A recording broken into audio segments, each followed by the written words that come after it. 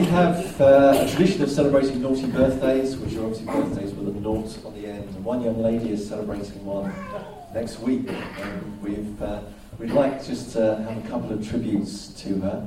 The young lady is, of course, Corinne Pocock. And Elaine's going to come and speak on behalf of the house group. And then one of her many sons, Julian, is going to speak on behalf of the family.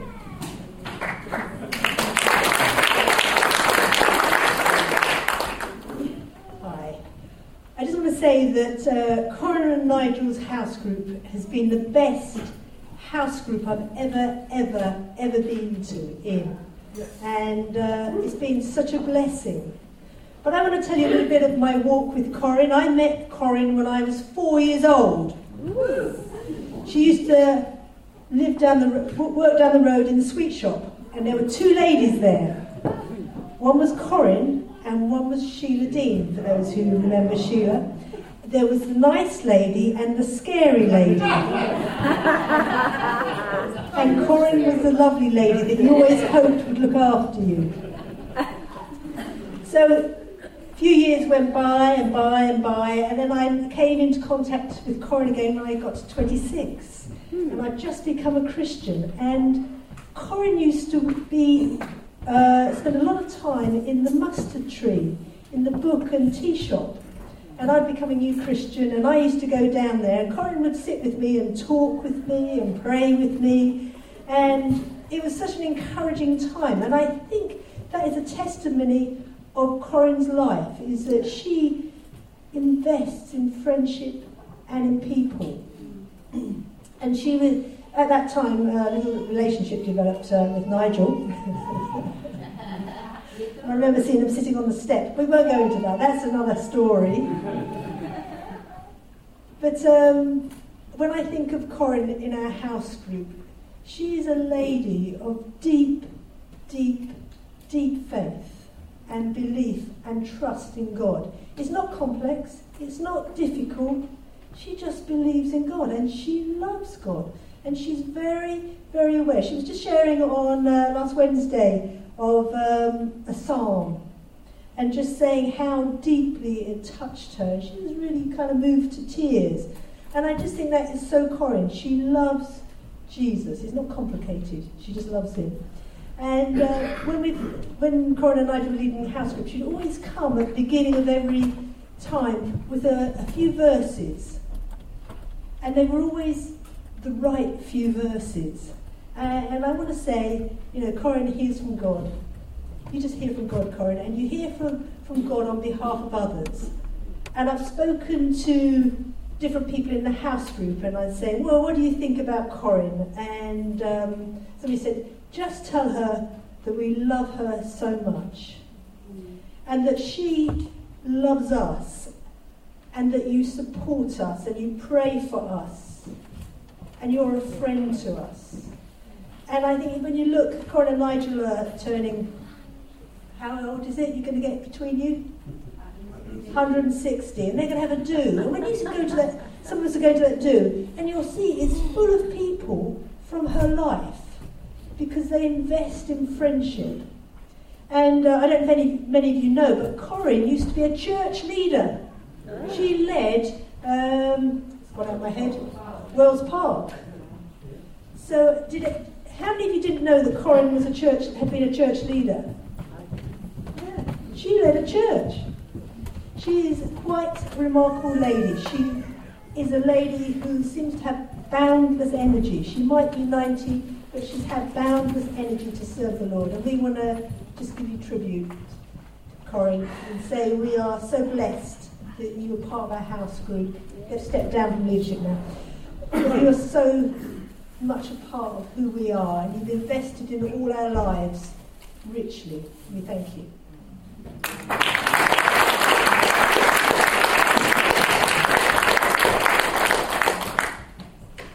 It's all very dangerous giving a Marriott a microphone.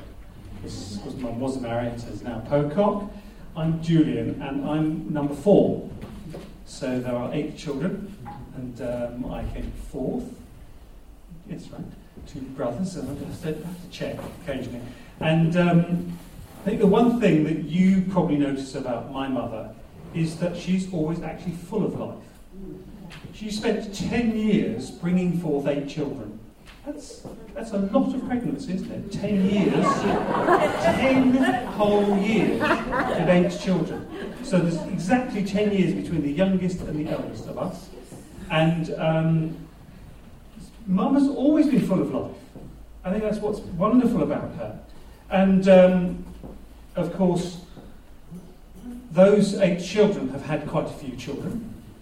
And then those children have had some children. So there are grandchildren and there are great-grandchildren. And I reckon one of the factors of marrying Nigel was he's good with numbers. You see, I think basically he's been the administrator. He's the only one who can keep track of who is who and where, who's married to what, who's child. I have no idea. But Nigel's on it. He's on it. Well done. But I think Mum's been through a lot of difficult things. You will probably remember when she had cancer and she was in hospital and she had an operation and it was very serious. And I remember going and going to hospital the day she had the operation, coming out. And I went to find her. And I looked in the wards and I said, she's down there. And I looked in the wards and I looked and I couldn't find her.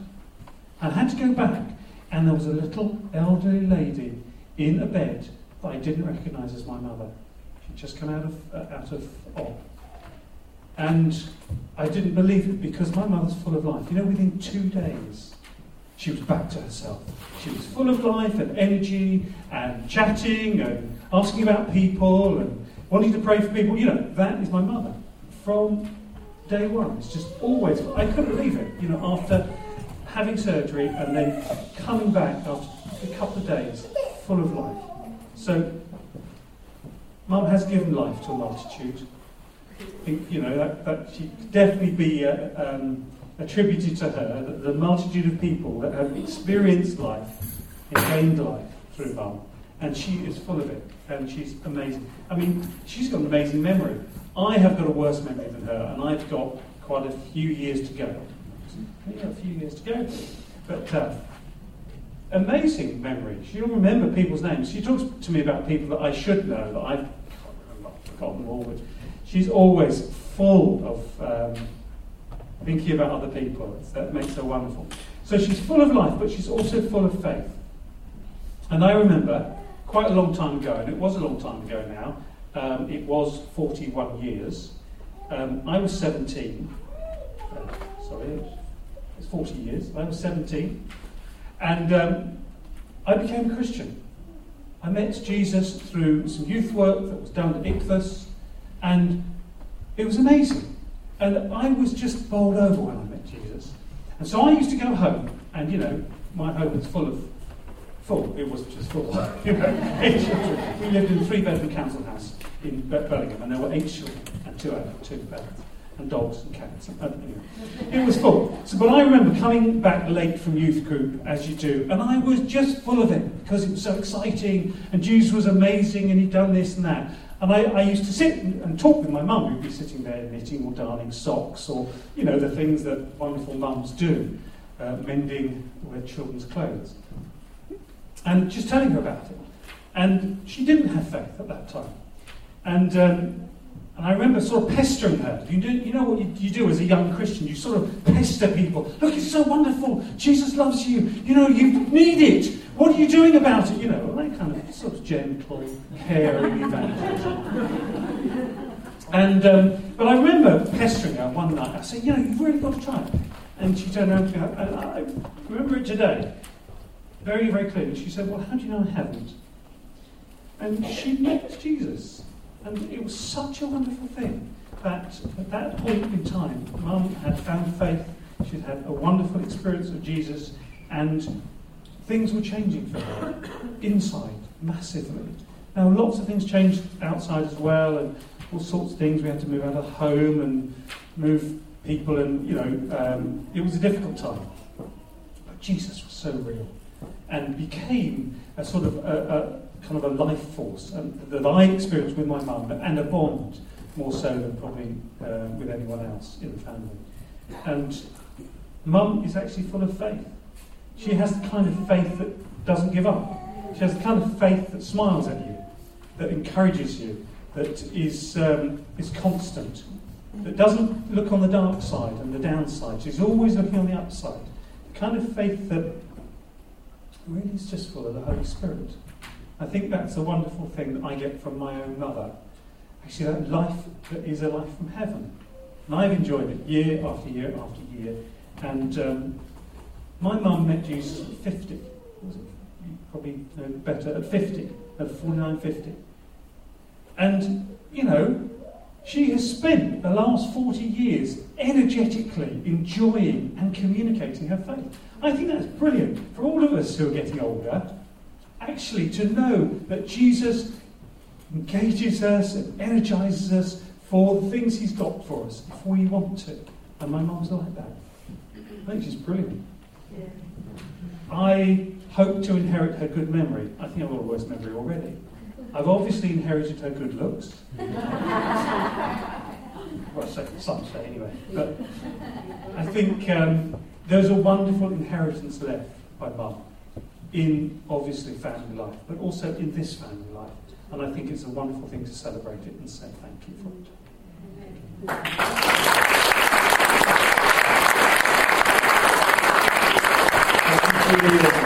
Corinne, would you come forward? And Nigel, we want to pray for Corinne. Let's have a number of people gather around and just lead us in prayer for Corinne. Who would like to pray? Fantastic.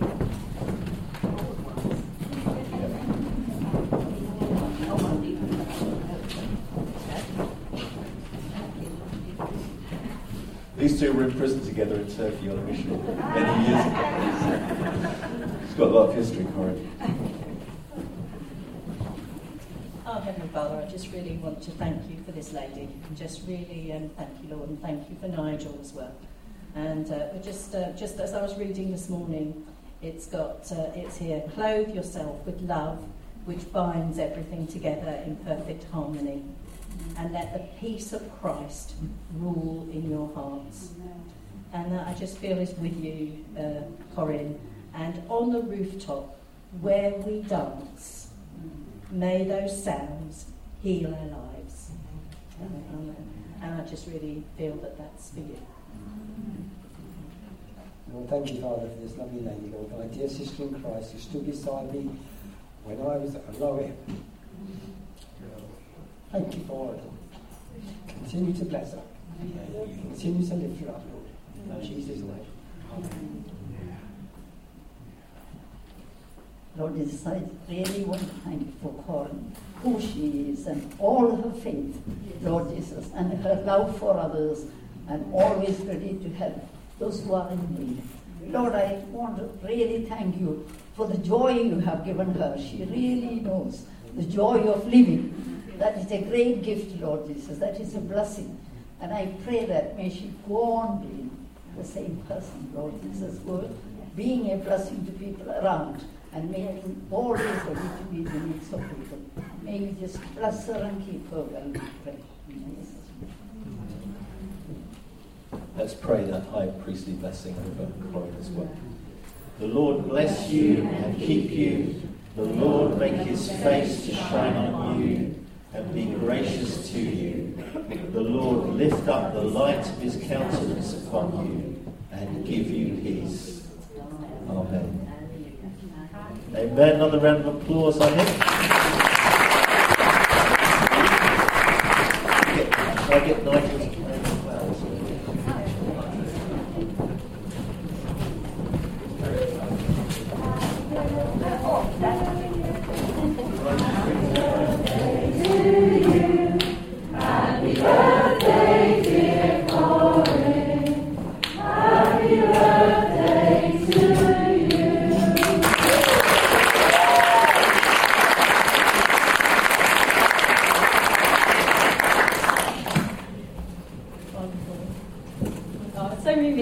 Corinne's known me my whole life as well, so it's just like Corinne's always had more energy than anyone I know and throws the best parties, so amazing. Sam is coming to speak to us now, continuing with our series on Daniel.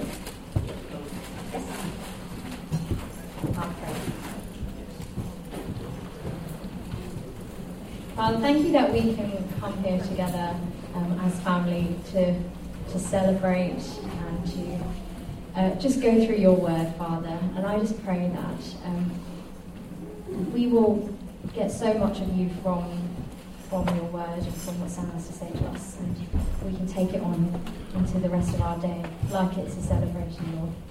Amen. Well, a celebration, I hope so. Oh gosh. Yeah, follow that Nige just said. It's a bit small, it'll get bigger, don't worry. Today, we are going on an adventure. Up till now, we've been going through the book of Daniel, and we've been going chapter by chapter through chapters 1 to 6. Today and next week, we're doing 6 chapters, kind of over 2 weeks. Does that make sense? Yeah. Excellent. For some of you, you will find this scintillating and delightful and encouraging and enjoyable. But I am aware that we're dealing with one of those bits in the Bible that's just, for a lot of us, pretty weird.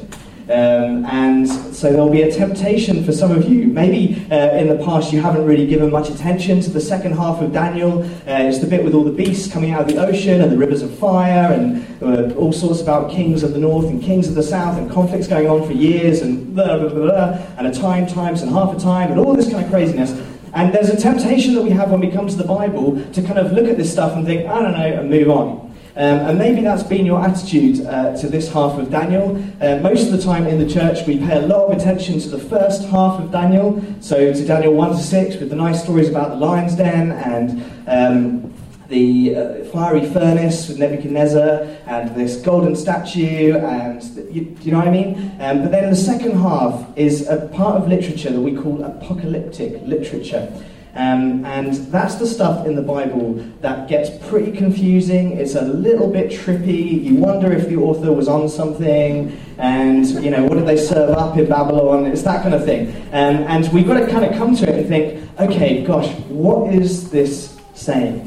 What was this about originally? What was it actually trying to convey? And then, crucially, what does it have to say to our lives today? Is that cool? Now, we've got a lot of work to do, and so I'd recommend that you come next week, because we'll do a lot of it then, and that will give me a chance to prep all that I don't get to say today, or all the problems with my talk today I can correct next week. So, I was going to say I welcome your feedback. I probably don't, actually. Oh, gosh. And I want to say from the outset that chapters 7 to 12 in Daniel, there are as many different opinions about what these chapters mean as there are people who've read them.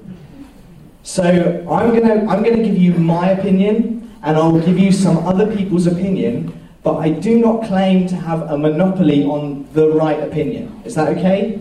So please don't look to me for, I've read this on the internet, Sam, what's the right answer? I'm not totally sure. And in fact, I came to these 6 chapters this week, and over the last few weeks, I expected to kind of have all the things that I thought I would find confirmed, because of course my opinions are right.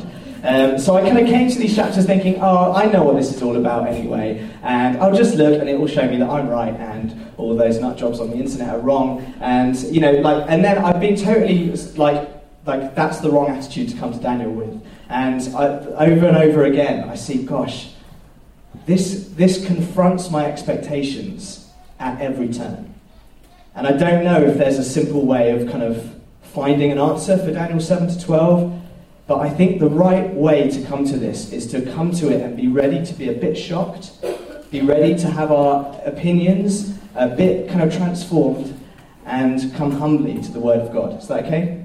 So whatever your opinions, whatever your presuppositions about Daniel 7 to 12, come nice and humbly, and most of all, be kind to me as we work on this together. Now, as some of you will know, there's kind of 2 ways that people divide up the book of Daniel. The first is to think of Daniel as a kind of a book of 2 halves in terms of chapters 1 to 6 that we've talked about, that deal with kind of stories in the life of Daniel and his friends. So Daniel in the court of Nebuchadnezzar, refusing to eat the royal food, being thrown in the lion's den, being thrown into the fiery furnace, being thrown somewhere else, these kind of stories, and the kids do those at Sunday school. And then chapters 7 to 12 is the stuff about the future. All of a sudden Daniel goes on a crazy trip, and he starts thinking hundreds and thousands of years into the future, and that's the difference. Now, the problem with that is that Daniel is written in 2 different languages. Anyone remember which ones? Hebrew and Aramaic. That's correct. Now, if this division was correct, we would expect one half to be written in one and the other half to be written in the other. But as it actually happens, there's a Hebrew chapter at the beginning, and then 6 chapters of Aramaic, and then chapters 8 to 12 go on in Hebrew. With leaving the question, why? Like as if this wasn't already hard enough to understand, now Daniel's switching languages suddenly, arbitrarily, and not in line with the way that we would be tempted to divide Daniel without this. Does that make sense? But chapters 2 to 7, the Aramaic section, and incidentally, there's an excellent guide that I showed the young adults house group a couple of weeks ago, that if you want like a 9-minute summary of the book of Daniel, you should look at it. It's on YouTube, and it's called The Bible Project Daniel. So if you look on that, it's great. I got this diagram from there. Very helpful. Well, theirs is much prettier, so you should go there for a better one. But Daniel 2, 3, and 4, and then 5, 6, and 7, you can think of those 6 Aramaic chapters as kind of sections in themselves.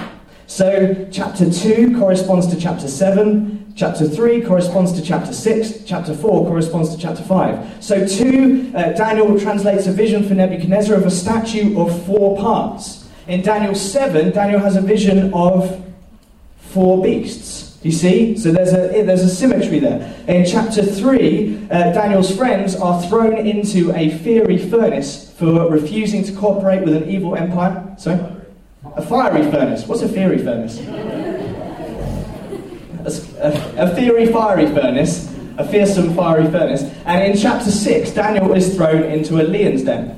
In chapter 4, Nebuchadnezzar has an encounter with God where God humbles him and interacts with him as a king and confronts him in his arrogance. And in chapter 5, the same thing happens to the next king, Belshazzar. Only Nebuchadnezzar is redeemed by God and Belshazzar is killed. Do you see there's this symmetry? And so that builds this idea that actually the imagery in chapters 2 and in 7 in particular are kind of the core imagery of the structure of the book. This idea of kingdoms and kings coming. And then 8, 9, and 10 to 12 only build on and go zoom into things that come up in chapter 7. Is anyone confused yet? Yeah. Some not. Great. Probably depends what time you went to bed last night. Now, what we're going to do is work through some of this together, and we'll get as far as we get, and then next week we'll get further. What I'd like to do, ideally this week, is give you a brief summary of chapters 7 to 12, and a little bit of hint at interpretation.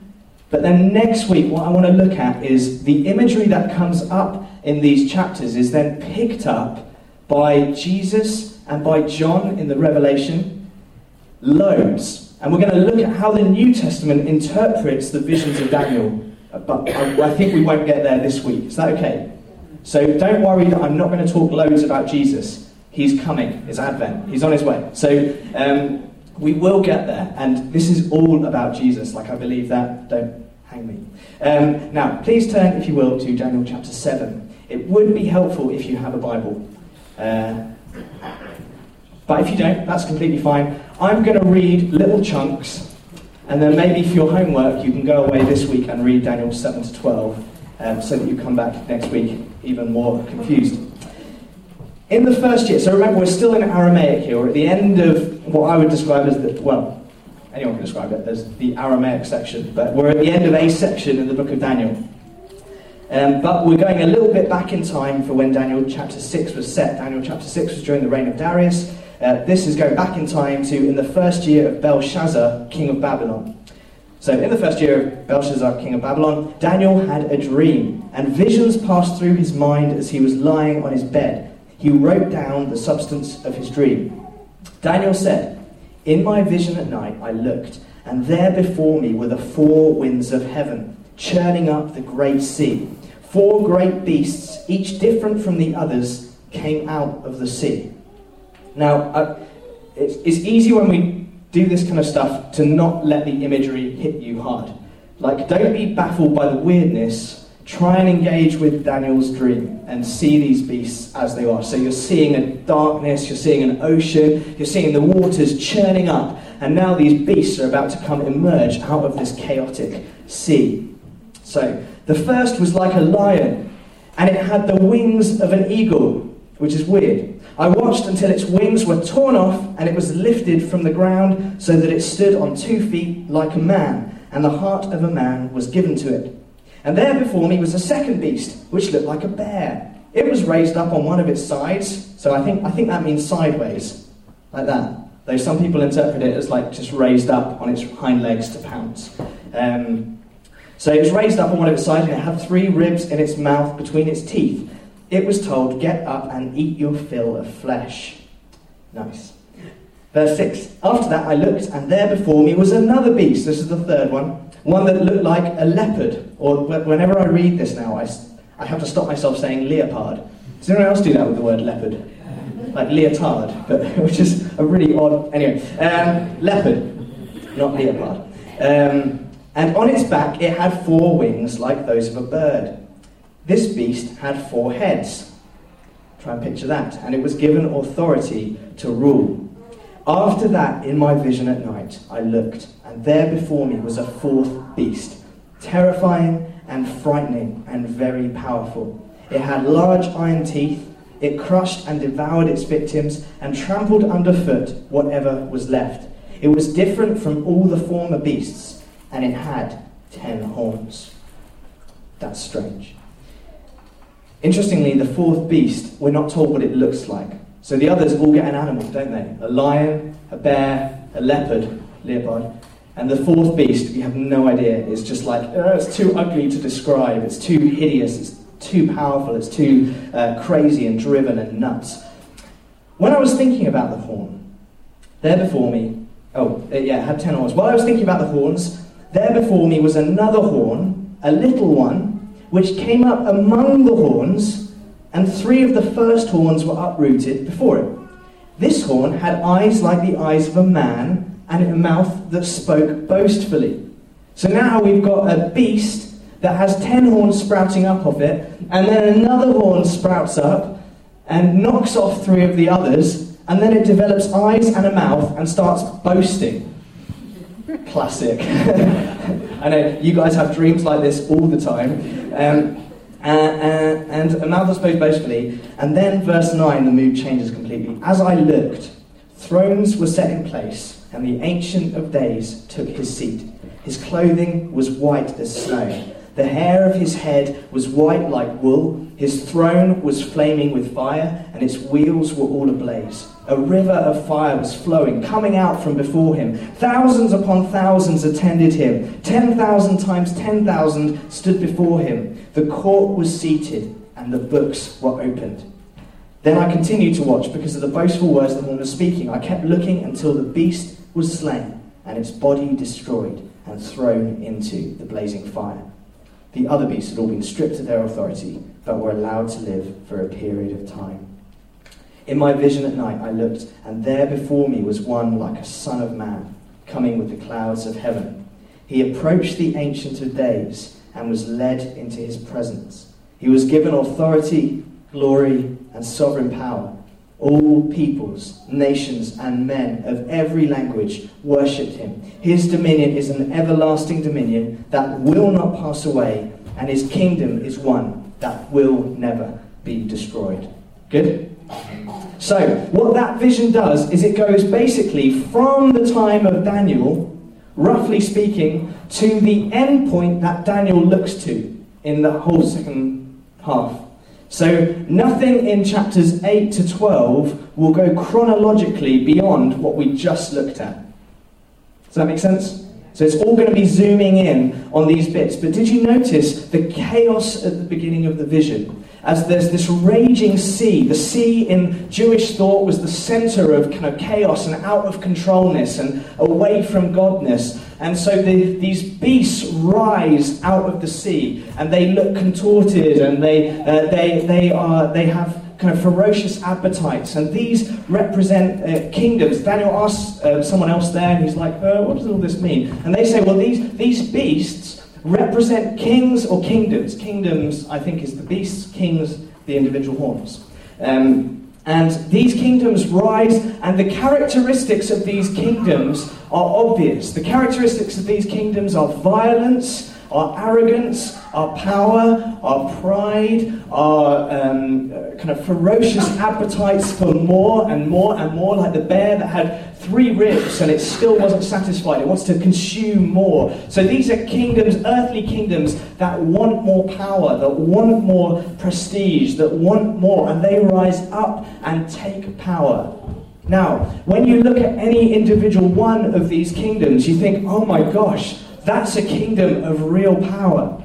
That's a kingdom that's going to last. That's a king with an appetite for more. But the surprising thing about the dream is every time you think that one gets lopped off and the next one comes along.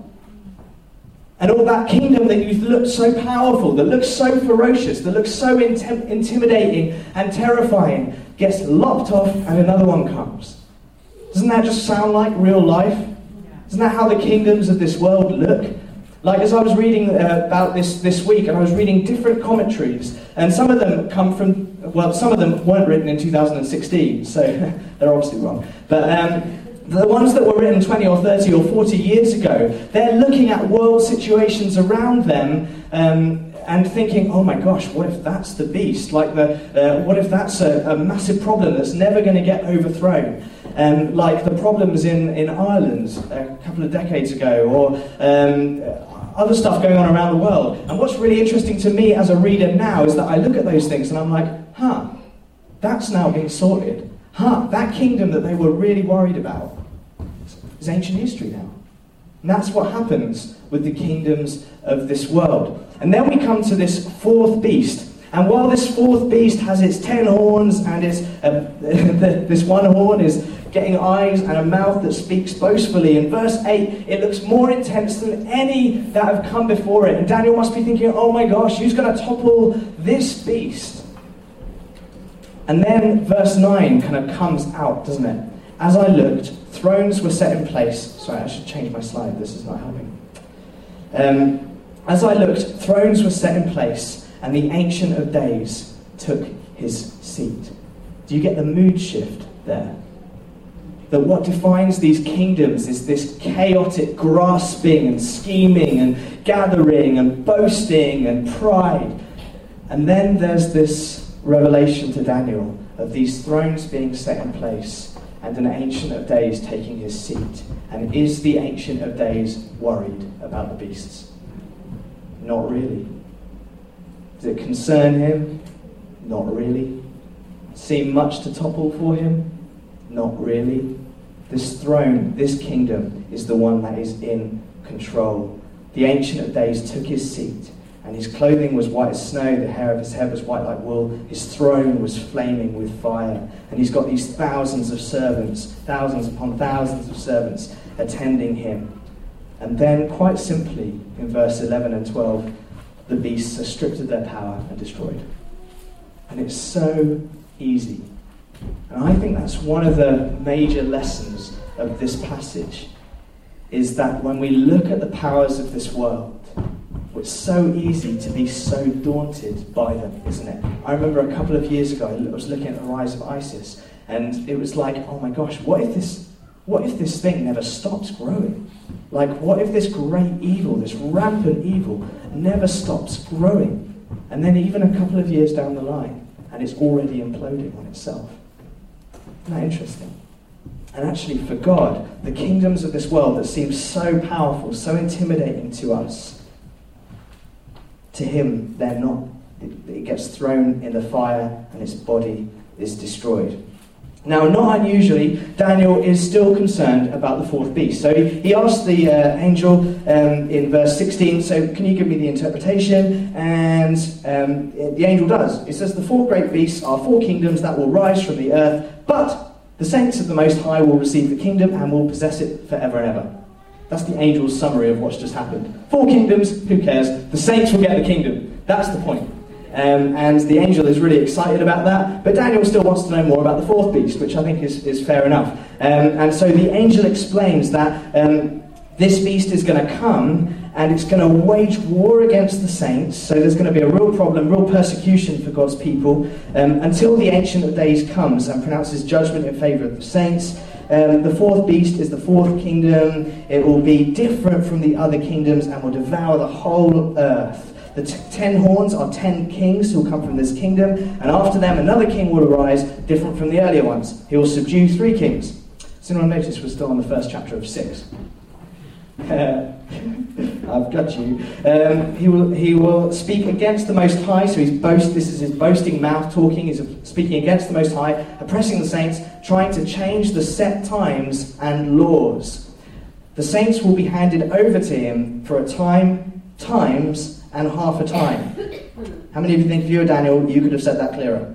Like 3.5 years. Most people think that means 3.5 years. Time, 2 times, half a time. 3.5. But the court will sit and his power will be taken away completely forever, and then the sovereignty and power and greatness of the kingdoms under the whole earth will be handed over to the saints, the people of the Most High. His kingdom will be an everlasting kingdom, and all rulers will worship and obey him. Verse 28 I love. This is the end of the matter. As if God gets the final word on all these crazy, beastly human kingdoms.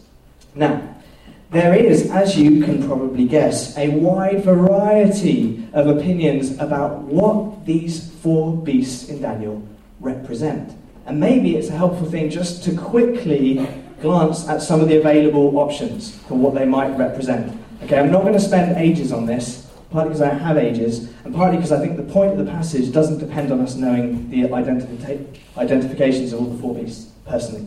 But the first opinion, and the one that's held by loads of Christians, is that the first beast is Babylon. Ooh. So we've got Babylon is like Nebuchadnezzar was the king of Babylon, right? So he took over Judah. So the first kingdom is Babylon, and that's confirmed by the fact that he's referred to as a lion with eagle's wings. And both of those ways of talking about this beast were used elsewhere. I think it's Jeremiah, to talk about Nebuchadnezzar specifically. So it's like really close identification. So happy with that? Babylon. Most people agree with that. The second beast in this interpretation is Medo-Persia. So the Mede and the Persian empires came together, and if you remember, Darius in chapter 6 is the Medo-Persian king. He's the king of the Medes, but he kind of comes and he's Persian. Is that right? Ish. Cyrus is Persian. Anyway, Medo-Persians. Group them together, 1. Then the next ones come after that. Does anyone know? What's the next big kingdom? It's Greece. The next big kingdom is Greece, which is very exciting. Greece in 333, Alexander the Great storms across the known world, conquers it all in a few years, and then dies.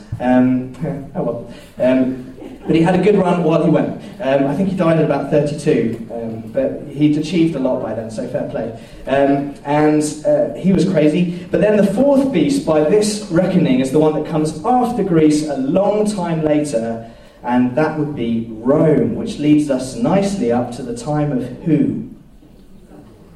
Augustine. Well, yeah. I was looking for Jesus, but Augustine's the next best. And in fact, you can be quite flexible with this interpretation, because the Holy Roman Empire, or the Roman Empire, became in Constantine's time the Holy Roman Empire, and it kind of carried on in some form. And some people are trying to argue that this is the empire that's still continuing to this day, and we're waiting for the blasphemous horn, who's the Antichrist, to come and basically oppress God's people for 3.5 years. I'm getting this wrong a little bit, but do you get the point? So then that kind of takes us up to this day in some cases. Or you can interpret it, this takes us up to the time of Jesus. Either way, the opinion of a lot of scholars and I'm reticent to commit myself, but I think my opinion is a little bit different. I think these are the kingdoms in this chapter. I think it goes Babylon, then the kingdom of the Medes, which was actually a separate kingdom to the kingdom of Persia, and one of them was dominant first, and the second one was dominant later. Then the kingdom of Persia. Is this all coming up? Yeah, great. And then you get the Greeks. And I think that's where it goes. And by that reckoning, then the little horn in question is someone who comes later on down the Greek line. Does that make sense? Okay, so bear that in mind. The third interpretation, which is in some places, well, I've seen it. I don't know how many people really take this seriously, but maybe you do. That's fine. Is that the images in this chapter refer to current Western kingdoms. So the lion is the national symbol of.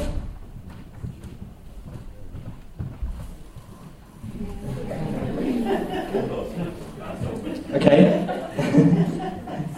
The bear. Of course, it's Russia. Like, you're going to have apocalyptic literature without Russia in it. And then the leopard. China? No, well, actually, I mean, there's probably different opinions on this, but the one that I saw this week, as I was doing my research, said that in the 1950s and 60s, Germany made leopard tanks. So I'm going to write that down there. Now the point really of this is to express the fact that people have different opinions on this stuff, and you can interpret as much as you want. So there's Germany. Who else is there? Oh, the eagle's wings are the fact that UK used to govern the US, but then the wings were stripped off when the US went solo. So it's unclear what they're going to come back and do in a bit. And then the fourth beast, in Revelation, there's a beast that sounds very much like the fourth beast, and that beast inherits the qualities of the others. So it's now a crazy unidentifiable beast, but it looks like a lion and a bear and a leopard. And that is then the kind of the New World Order. That's going to be the unification of the current known world powers, and then that power will oppress the saints. Does that make sense? Okay, New World Order. World Order, or the EU, yeah. So for a while, people thought that maybe the EU was going to be it's a genuine thing. People thought that the EU was going to be the beast of Revelation, partly because it looked like it was going to have 10 member states, and the beast has 10 horns. Make sense?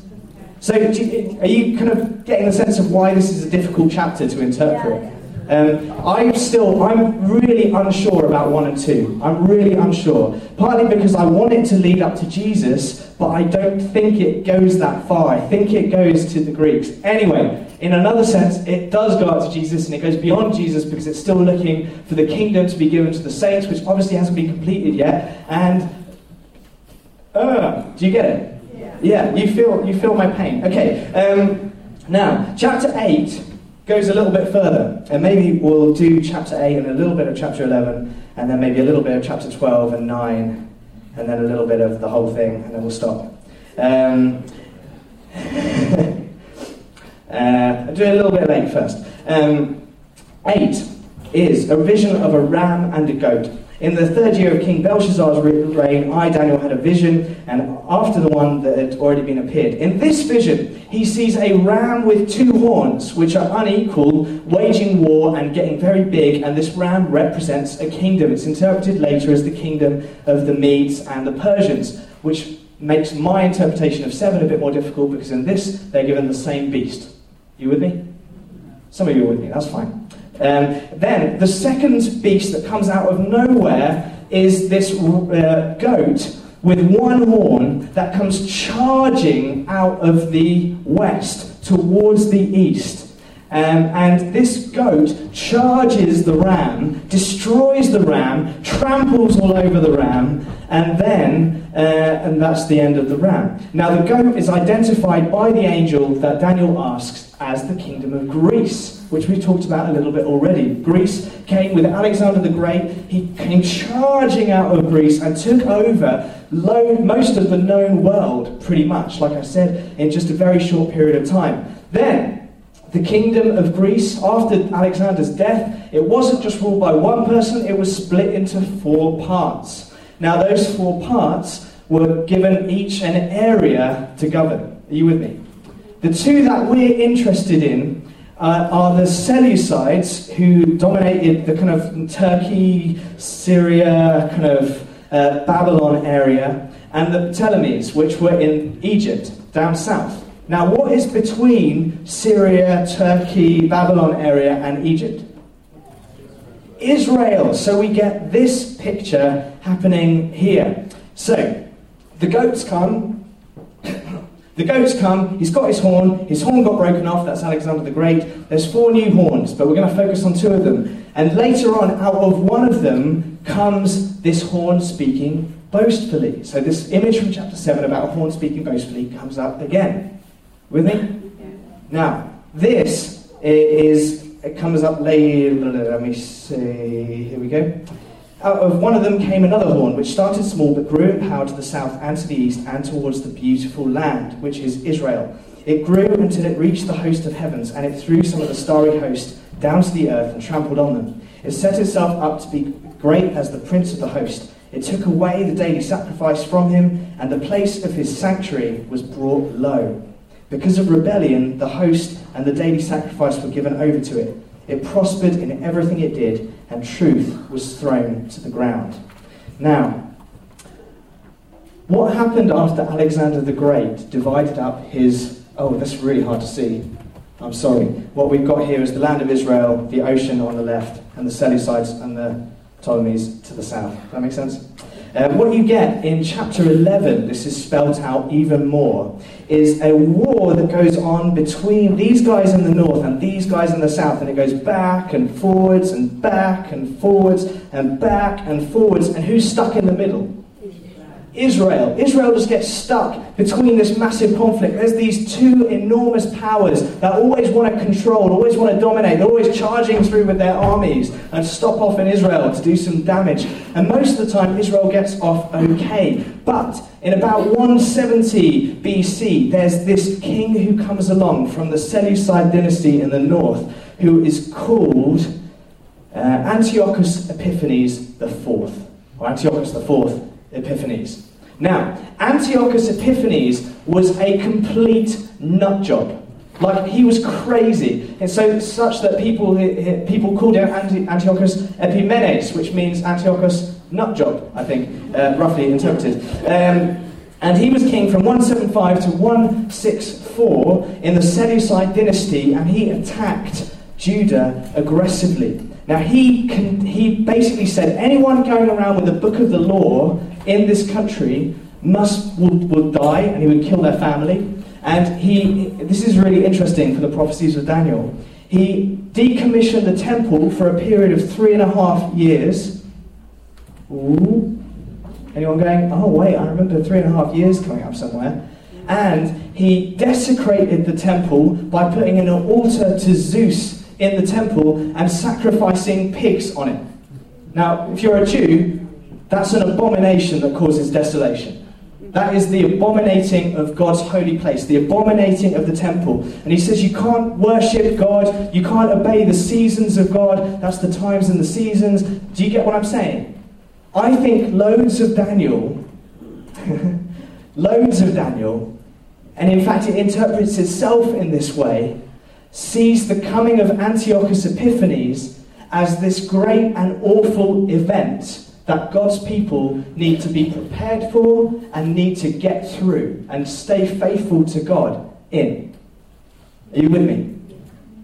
Now, the questions that raises in my mind, and that we're going to look to answer a little bit next week, because our time is gone, is why did Daniel, prophesying in 550-ish BC, spend so much of these few chapters? I'm not saying that it's all about Antiochus Epiphanes, I'm not interpreting it all that way necessarily, but spend so much of these 4 chapters talking about a king who would come in 400 years' time and only reign for 11 years.